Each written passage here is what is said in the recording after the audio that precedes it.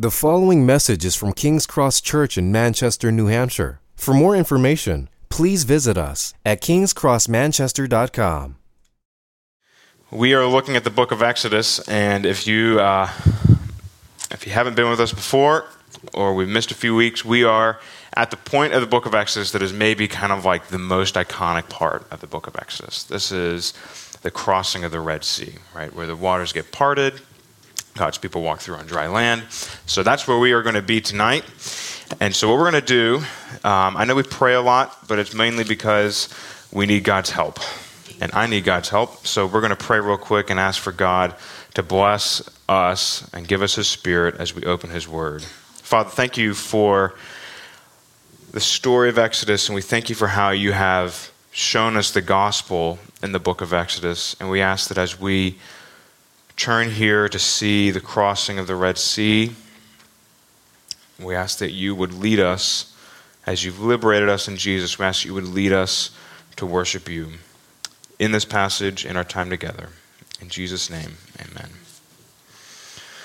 So liberty is one of these main ideas that has a lot of traction for us as Americans. We love to talk about liberty. Liberty is, liberty and justice for all. Liberty is kind of on the minds of everywhere right now. It's written into our Constitution, our founding documents as a nation. We, everybody is endowed with these inalienable rights: life, liberty, and the pursuit of happiness. And liberty is one of the things we are talking a lot about these days. I'm not going to get into the politics, all of that related to liberty, but it is something that we think about. It's in our DNA. It's something that we don't even think about, right? Like if somebody crosses you on the highway, you think there should be a law against them cutting me off, right? We love our liberty. We love freedom. We're just at the end of Black History Month, right? And one of the main figures for Black History Month is Martin Luther King Jr. And part of what we do with Black History Month is we celebrate prominent figures of the African American community. And certainly Martin Luther King used the book of Exodus in the civil rights movement. Let my people go. It's a main theme of who we are as a country. It's a main theme of how we think. And it's actually liberty is kind of what we're looking at in this passage, not political liberty per se, but we're looking at what does true liberty look like? What does it mean for God to lead His people into liberty? Right? That's what we're looking at in this passage, because what's been going on in the book of Exodus so far is His people have been oppressed. They've been slaves for 430 years. God raises up Moses. And remember, we talked about how Moses is like the most ill-fitting candidate for the job ever, right? Didn't want the job. And God says, nope, you're my man. I'm going to send you. And He gives Moses a mission to lead His people out. And there's this huge battle between Moses and Pharaoh, which is actually God's invasion in Egypt to save and liberate His people. And so that after the 10th plague, where God destroys, kills the firstborn of the people who are not covered by the Passover lamb, He leads out His people on this mission. And so that's where we pick up in our story tonight, right? Everybody is, they've packed up their campers, and they are leaving Egypt with all the goods, and they are on a rah-rah party with God to liberty. And so as we are looking at God's story of liberation, as how He is leading His people, I just want to ask, what is God leading them towards? And what does that mean what does it mean for God to liberate us? So I think what we're seeing in this whole passage, so Adam, thank you for reading that, this whole passage from Egypt through the song that they sing on the other side of the Red Sea, I think what we're seeing is that God liberates His people to praise Him. Our liberating God leads us to praise Him. And we're going to be seeing how this liberating work of God through the Red Sea to save His people, how He leads us, not just them, but He leads us to praise Him. And so we're going to be looking at three things here. God liberates us from ourselves, God liberates us from His enemies, and God liberates us to worship Him. So we're What I'm going to do, because Adam read our passage, we're going to talk about passages in this. I'm not going to go through all that again and read it again. Although I will say that the reading of God's word, the reason we devote so much time to reading God's word is because that's the only infallible part of our worship service. So we're going to pick up with them running into God's promises, fleeing Egypt. We're going to pick up, if you're tracking with this, God liberates us from ourselves, chapter 13, verse 17 through 14, verse 14, right? So they've been leaving Exodus, and I'm sure everybody here has in their mind a mental map of what Egypt looks like and everywhere around there. But for those of us who don't, here's do we have a slide of what the trajectory was of where they were going? Maybe. It's just taking a second to load. There we go. This is from the ESV Study Bible. So what I think is happening is they are leaving Ramses and they are going down and they are leaving right here. And this is where we're talking about the crossing of the Red Sea. So can we go to the next slide here? Because I want to zoom in on that just so you get a sense, right? They're leaving Egypt. This is straight from contemporary Google Maps. So ignore the highways. I don't think they had highways back then. But you see, they are leaving Egypt, and yes, Pharaoh is defeated. They are following Moses. They are following God. So they have the pillar of fire and they have the pillar of cloud, and they are following God into the promised land. And what happens is they're following around the top part of this kind of body of water, and then God says, no. Turn back. And what I think, we don't have the details specifically, but I think where God directs them to is this little horn that kind of pokes out right here, which is incredibly unstrategic, right? Right? They could just go there, and yes, they're free, but God actually redirects them.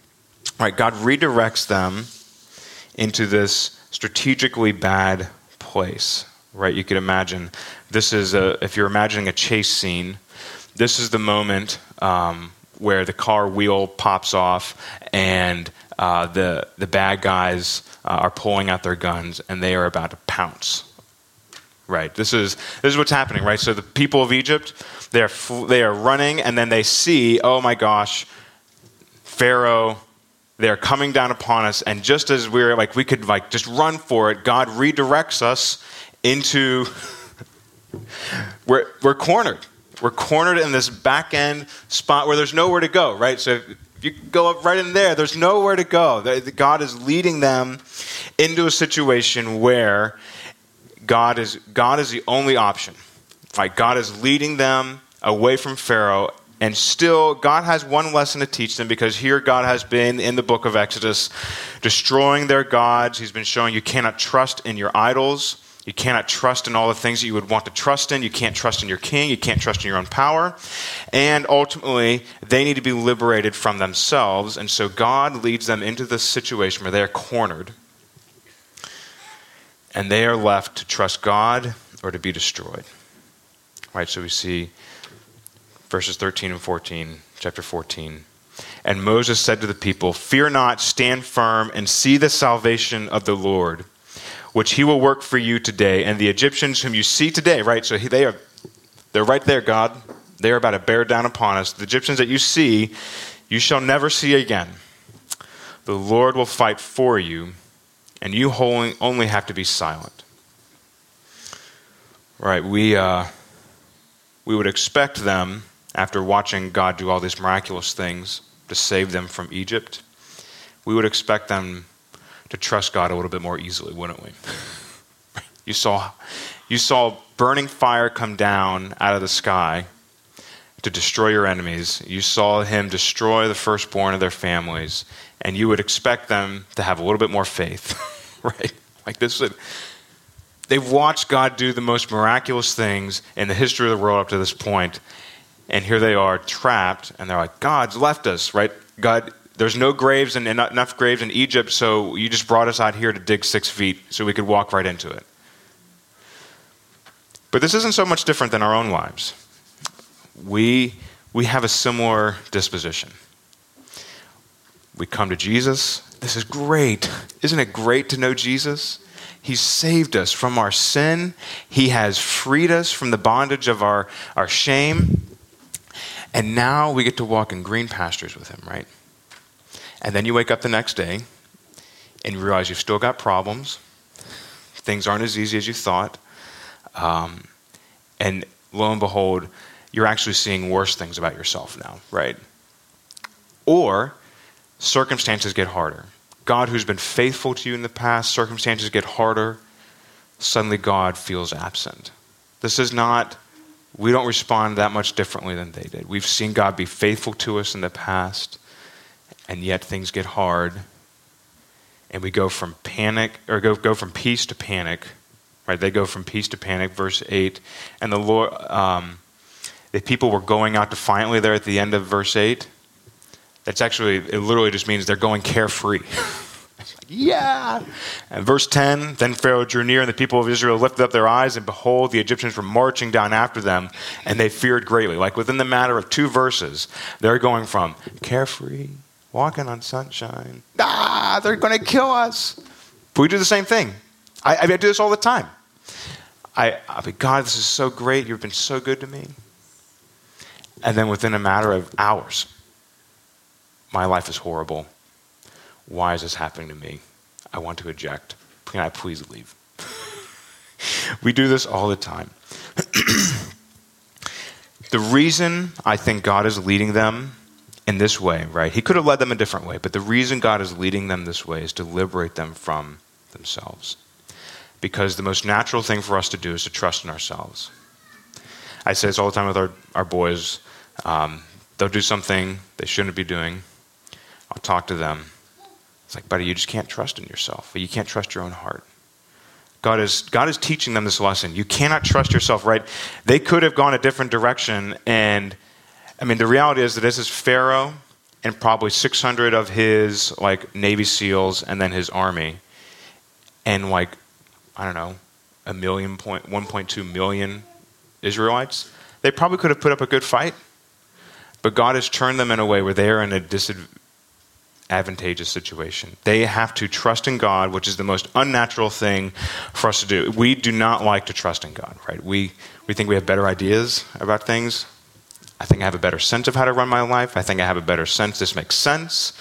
God says to do this, but really, if you knew the options, this makes more sense.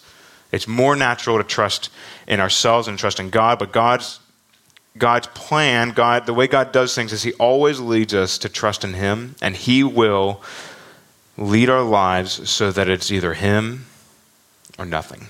Right? And that's the way you see it here. We see it in the New Testament where God talks about the way he saves us and what he does. 1 Corinthians.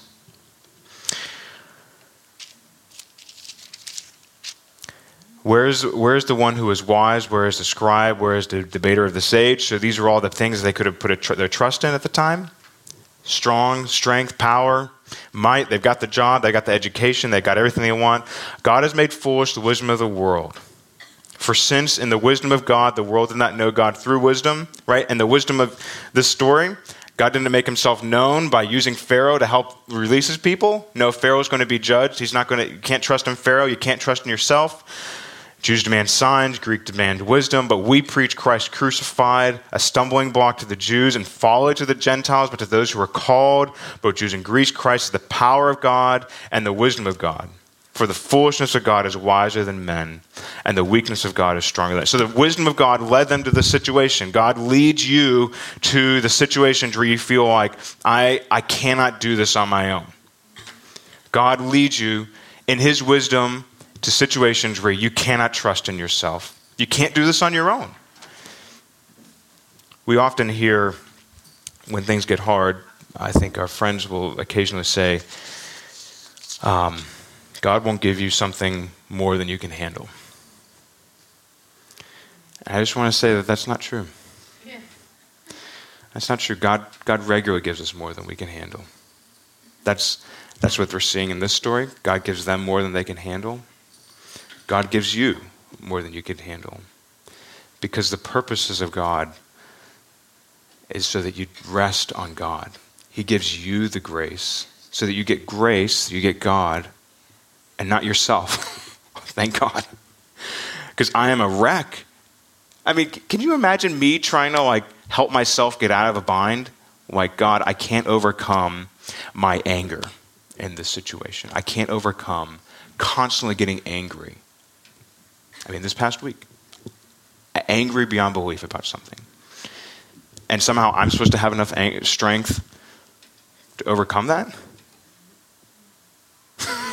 I'm the one that got myself in the problem in the first place. God will give you things that overcome you. But in God, they will not destroy you. God is giving you the strength. He's giving you the grace. Because what they're doing in this story is they're being led to get God himself and nothing less and nothing more. They will get only God, which is enough. But they're liberated. They're liberated from themselves. And one of the things I want to point back to verses 13 and 14, because I think one of the ways that we can apply this, or we can think, how do we do this, right? What does this mean? I think one of the major problems of our spiritual lives is that we often listen to ourselves more than talk to ourselves. We listen to our hearts when we say, "Did you lead us out to the desert to be destroyed? God, where are you? You've left me." Have you ever felt overwhelmed? Have you ever felt, "God, this is not going to work. I can't do this. Why have you done this? Why is this so hard?" Right? That's they have it better than me. Those sort of thoughts.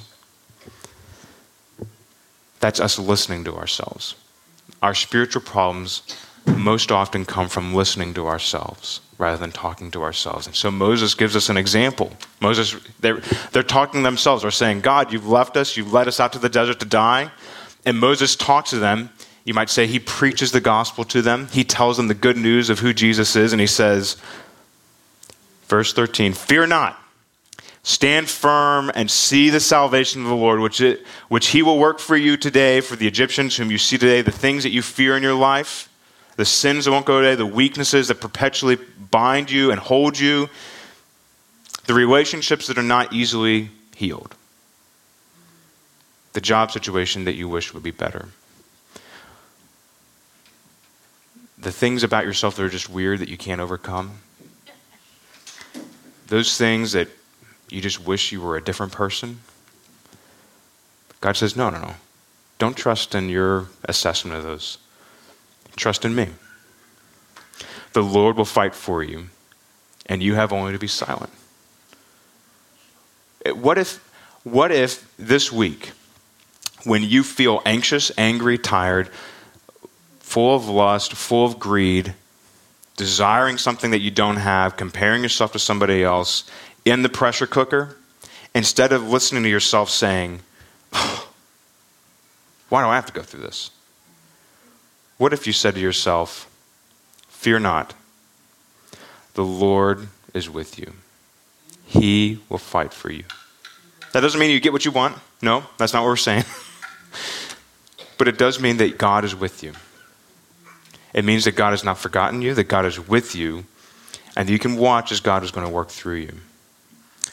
So you see, God has pinned them in because he's leading them out to praise him, and he's going to liberate them from themselves. We're going to pick up here chapter 14, verse 15.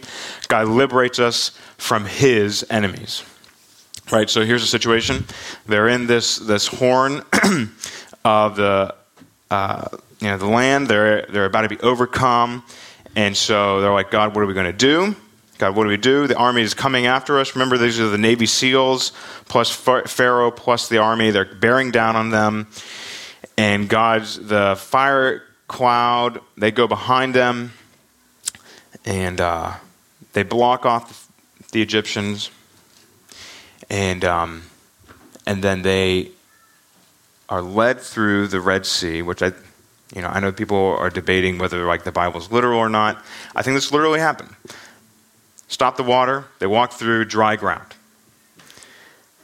Pharaoh walks in after them, runs in after them. On the other side, Moses with a staff, the waters come down over them, and destroy Pharaoh and his people. Now, I just want to comment, we had this mental image of like, what is this cloud of fire and smoke? I mean, if you ever grew up watching the Ten Commandments, the movie, it's like American Icon now, right? Ten Commandments. Do I have the slide? This is what we kind of tend to imagine that looking like, right? It's like this big cloud of fire and cloud, like they're supposed to be like super intimidating. I think that they're present and they see them. I'm not sure that, because it doesn't seem like people are like overly aware of them, like they're there, but they're like defending them. I'm not sure that they're like this huge like torrent of fire. I think it kind of like a burning dust cloud. I'm not sure. It doesn't seem like they factor in a big deal, but they are sufficiently there. Just a bit of a comment, I guess. But what are these pillars? Anyhow. So they are protecting them. They walk through the waters. They're on the other side. And then you can imagine Israel on the other side. They have just watched the waters come down and destroy the people that oppress them. The waters that they walk through on dry ground, right? It says it 2 or 3 times in our passage. They walk through on dry ground, which is pretty important. Like you're talking about the bottom of the ocean, all that silt, all that extra stuff down there, miraculously turned to dry ground. They were worried about what to do, and God, just like for you, God, what am I going to do? I can't do this on my own. He provides the grace to make a way, provides a way through the water.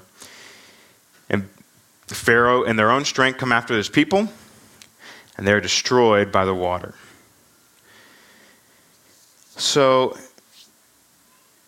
can imagine the other side of this, right? Here are the people that had oppressed them for so long, and these weren't just Israelites in terms of like ethnic stuff. Remember, we were seeing how there were Egyptians that responded to the 10 plagues and joined with the people of Israel and were walking out. There were a mixed multitude, right? They were going out. So, but you can see here are the people that had so much power, the power of the age, the people who are in strength and might, who had oppressed them for so long. Here they are in a matter of a moment, destroyed by the waters that God has led them through. Destroyed, in fact, by the waters that have preserved and kept them clean, right? These people, they've walked through the water, but the same water that they walked through blamelessly comes in and destroys the enemies of God. And this is a bit of a pattern that you see in the Bible. The waters of chaos are the waters of judgment. God leads his people out of them. So you see with Eden, God creates the water, and then out of the water he raises the land for his people to dwell on. You have that with Noah. The water destroys the land, and God raises up Noah to save his people. You have it with Egypt here. Leading through the waters of chaos and judgment, he leads his people through the waters, save them. Have again, at the end of this, on the other side of this story, going into the promised land, right? It's actually kind of a repeat of this, right? Stops up the water, led through on dry land to the promised land. See it with Jesus. Jesus goes into the water, comes out of the waters of chaos, and he's blessed by the Father. See it in baptism as well. It's a bit of a pattern, right? It's a pattern through the Bible where water is associated with chaos and judgment and just a turning over and turning over and turning over of evil against God. That's why it's an image. There's nothing wrong with water. You know what I'm saying? But it's an image. Over and over, judgment, just turning over, just croaking against God. And God parts it out and lifts up his people from among the chaos. So we see here, in effect, a bit of a baptism of these people. Now, this isn't just kind of Jacob being all like super nerd theology. This is actually in the Bible. I'm just going to pull out 1 Corinthians chapter 10, verses 1 through 2. For I don't want you to be unaware, brothers, that our fathers were all under the cloud, and all passed through the sea, and all were baptized into Moses in the cloud and in the sea. So you see there, Moses is the one who leads them through these waters of judgment. The waters that clean them are the waters that judge their enemies. Moses leads them through, so they're effectively baptized into Moses, right? Moses is the one that leads them. They're baptized into Moses. They're led into Moses. And so baptism is associating them. They are being baptized into the one that is their leader, their king, the one that saves them. And so when we get to baptism in the New Testament, right, for us, baptism today, what happens? Baptism is a declaration of our allegiance to King Jesus, who leads us through the waters of judgment. God's judgment for our sins that should destroy us. God in Jesus, the Passover lamb, who's taken the judgment for us, right? There's no difference for the Egyptians between them and the Egyptians. They both had to be judged. The lamb took the judgment for the Israelites. The Egyptians who did not trust God received the waters of judgment. Romans chapter 6, verse 10. For the death he died to sin, once for all, but the life he lives to God. So you must not consider yourselves dead to sin. Now consider yourselves dead to sin and alive to God. Did I get the right pattern? I skipped ahead. Chapter 6, verse 1. What do we say then? If we continue to sin, that grace may abound, by no means. For you died to sin, you might live in it. Do you not know that all of us who have been baptized into Christ were baptized into his death?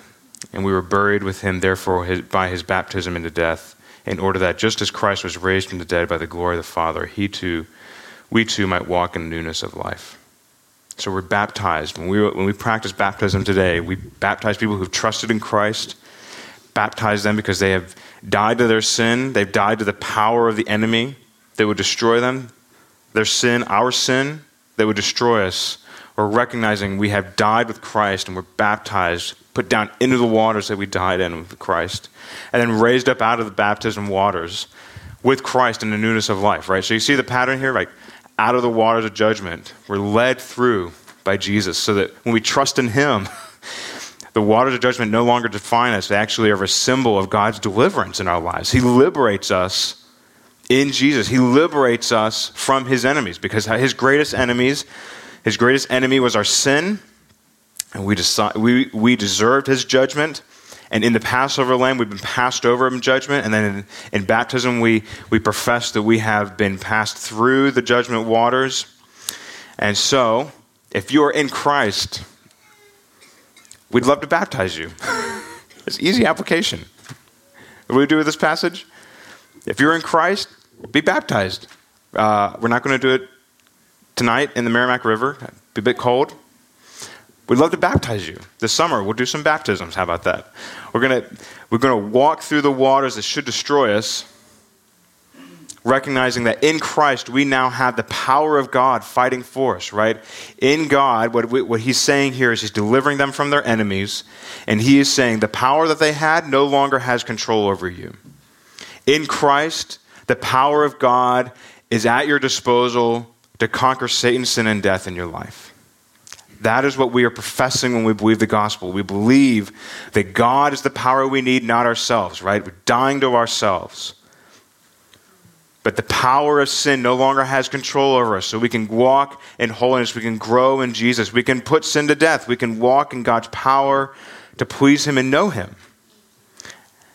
That is the power that God is giving us in Jesus. That is the power that God is showing us in the story for them. It's the power that God is making available for us in Jesus so that we can be baptized. And not just to do the religious dunking. That's not the deal. But so that we can be identified with Jesus and receive God's power in him. But that's not where we leave the story, right? We could have just read this and we could have stopped at the end of the Red Sea, them passing through, like, made it through, our team wins, yay. But actually what happens is they are led through, pick up in chapter 15, right on the shore there, they've led through right on the shore, they turn around and they praise. They worship God. So we're going to turn to that. God liberates us from ourselves, God liberates us from his enemies, and God liberates us for worship. So if you're reading this, I could imagine the question, see, this is the God that I've always heard about in the Old Testament, who's mean and angry and vindictive. I want to throw a red flag. Here he is singing over the dead graves of these people. I mean, look at this. How could you worship a God like this, who commends us to worship people dying? Could you imagine that question? I could imagine reading this question with my friends who are not Christians, and they'd turn to this and say, see, this is why I don't believe the Bible. This is why I don't want to worship with you, because you guys are all about this God who has these vindictive songs about people dying. I totally understand that question. But I think what's going on here is that we are seeing the culmination of God's promises and his people responding to seeing those promises fulfilled, right? So chapter 9, verse 16 here in Exodus, what is the promise that God made? But for this purpose I have raised you up. So he's talking to Pharaoh. For this purpose I have raised you up to show my power, so that my name may be proclaimed in all the earth, right? So God's aim in this whole situation is that his name will be proclaimed and known and enjoyed. And so here on the other side of God fulfilling this promise, that you will be judged for refusing me, his people see God's promises have been vindicated. God has been proven right. God has been shown to be true. His promises, right, in this whole story, right, they were boxed into this little peninsula. They were like boxed in. God had effectively boxed himself in so that either his promises were true or they weren't. God was to be believed or not. And they see God's promises are true. I'm going to praise him for it. I'm going to praise God because he has shown himself to be true. He has vindicated his name, right? We're not celebrating, you died. They are celebrating God has proven himself to be true against all odds, against the mightiest nation in the world, who is of our oppressors and has their thumb pressing down on us. God has swooped in and delivered us. And he's not only just kind of like delivered us in a haphazard way, we are left with God and God alone. We are on the other side of the Red Sea with God himself. We get God. That is where this is going. That's why they're responding in praise, right? So this isn't like a big, told you so. Told you, God was going to fulfill it. No, this isn't God doing a big kind of told you so. This is where we are celebrating that God is true and he's proven it. God is true and he's proven it, which is one of the reasons why we come together every week. God is true in our lives, and he's proven it. And we just want to respond to who he is. God, thank you. God, you've proven it this week. I may have fainting, weak faith, and I might come in doubting your goodness. But yet again, week after week, you're proven true. You've proven it in my life. And God, I want to praise you for it. And I want these words that I sing, I want them to shape my heart. Right? That's one of the reasons we praise. Because when we don't believe it, we want to sing it so that our hearts are shaped after it. And I find it fascinating that, I don't know what your view of God is, but I find it fascinating that here God has saved them, and the first thing that he leads them into is singing. It's not your to-do list, here's your Christian shirt, and now go do these 20 things. It's not, here's your Christian shirt and here's the best parenting book because you're a horrible parent. Here's your Christian shirt and here's how to work, right? Because we all know that you're failing at your job, and here's how to do a better job at your work. Well, we can talk about parenting and how to honor God with your work, all that stuff. But what God leads them to, he liberates them.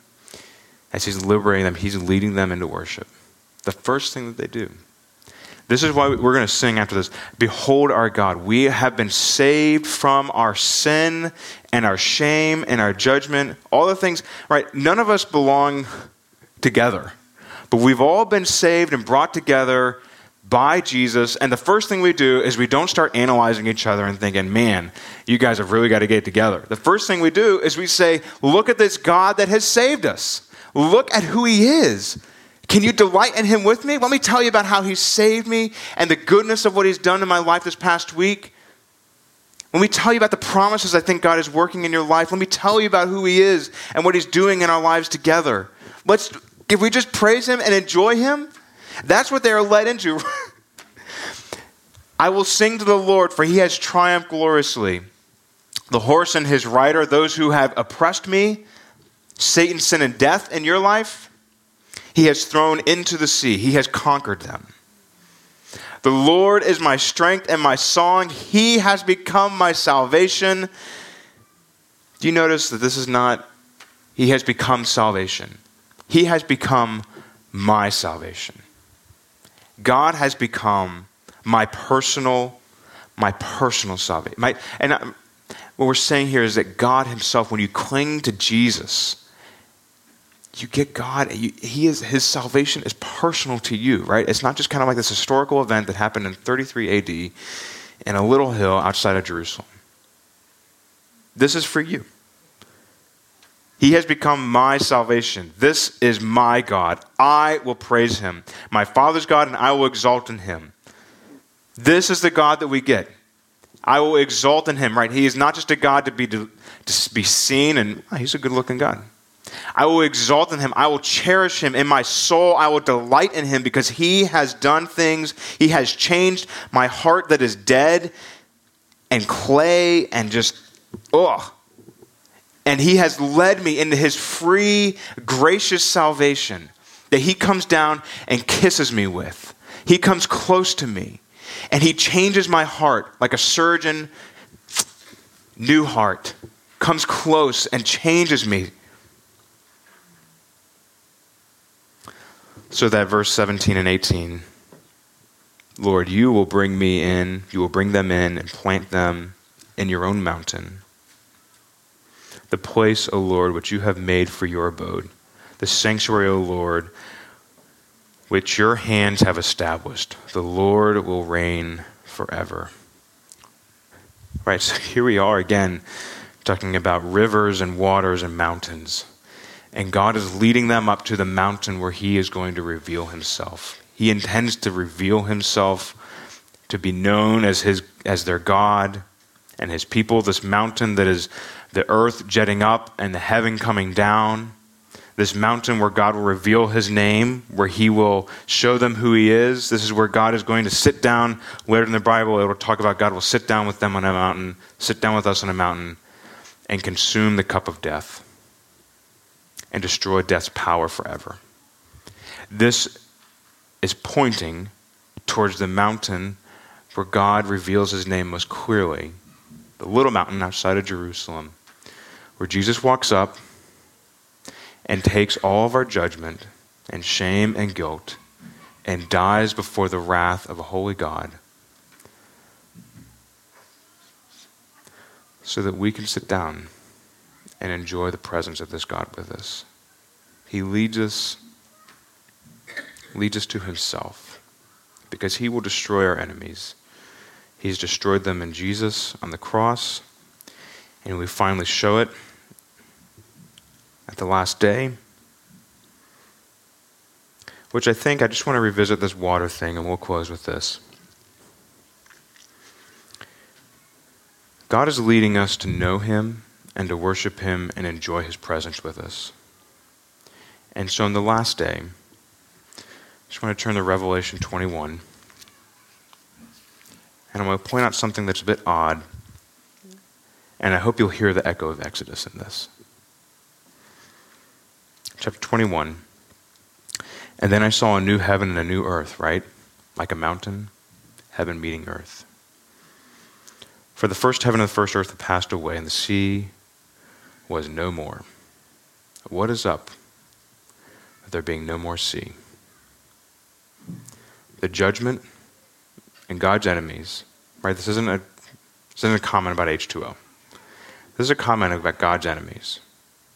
All the enemies of your life. Sin, the stuff that just won't go away, the weaknesses, the injustices that have been done against you, the pain, the struggle, all of that. Just keep churning over. Keep churning over. We keep churning over in our heads. They will have passed away and there will be no more. And I saw the holy city, New Jerusalem, coming down out of heaven from God, prepared as a bride adorned for her husband. And I heard a loud voice from the throne saying, Behold, the dwelling place of God is with man. He will dwell with them, and they will be his people, and God himself will be their God. And he will wipe away every tear from their eyes, and death shall be no more, neither shall there be mourning, nor crying, nor pain any more, for the former things have passed away. All the enemies of our lives. And I'm not talking about the real. I'm not saying like your frenemies or the people on Facebook that you want to comment on their post. I'm talking about the real true enemies. Sin, weaknesses, the injustices. God looks at them and he is delivering you from them. He has delivered you from the power of them in Jesus. They no longer define you.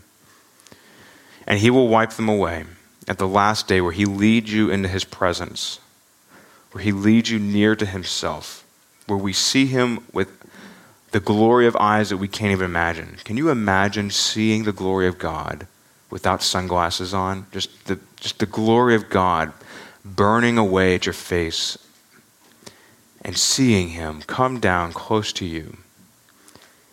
All the tears that you've cried in private. All the ways that you've yearned for God to change your life. All the ways in which you wish that somebody would know the pain that you're walking through. God is coming close to us in Jesus now and personally at the end. To be near to us, to lead us, to see who he is, to enjoy him and praise him. This is the liberation that God offers, right? This isn't just some political thing. This is true reality. God is leading us to worship him because God alone will satisfy us. Our liberating God leads us to praise him. So here's what we're going to do. We're going to pray, and then we're going to praise him.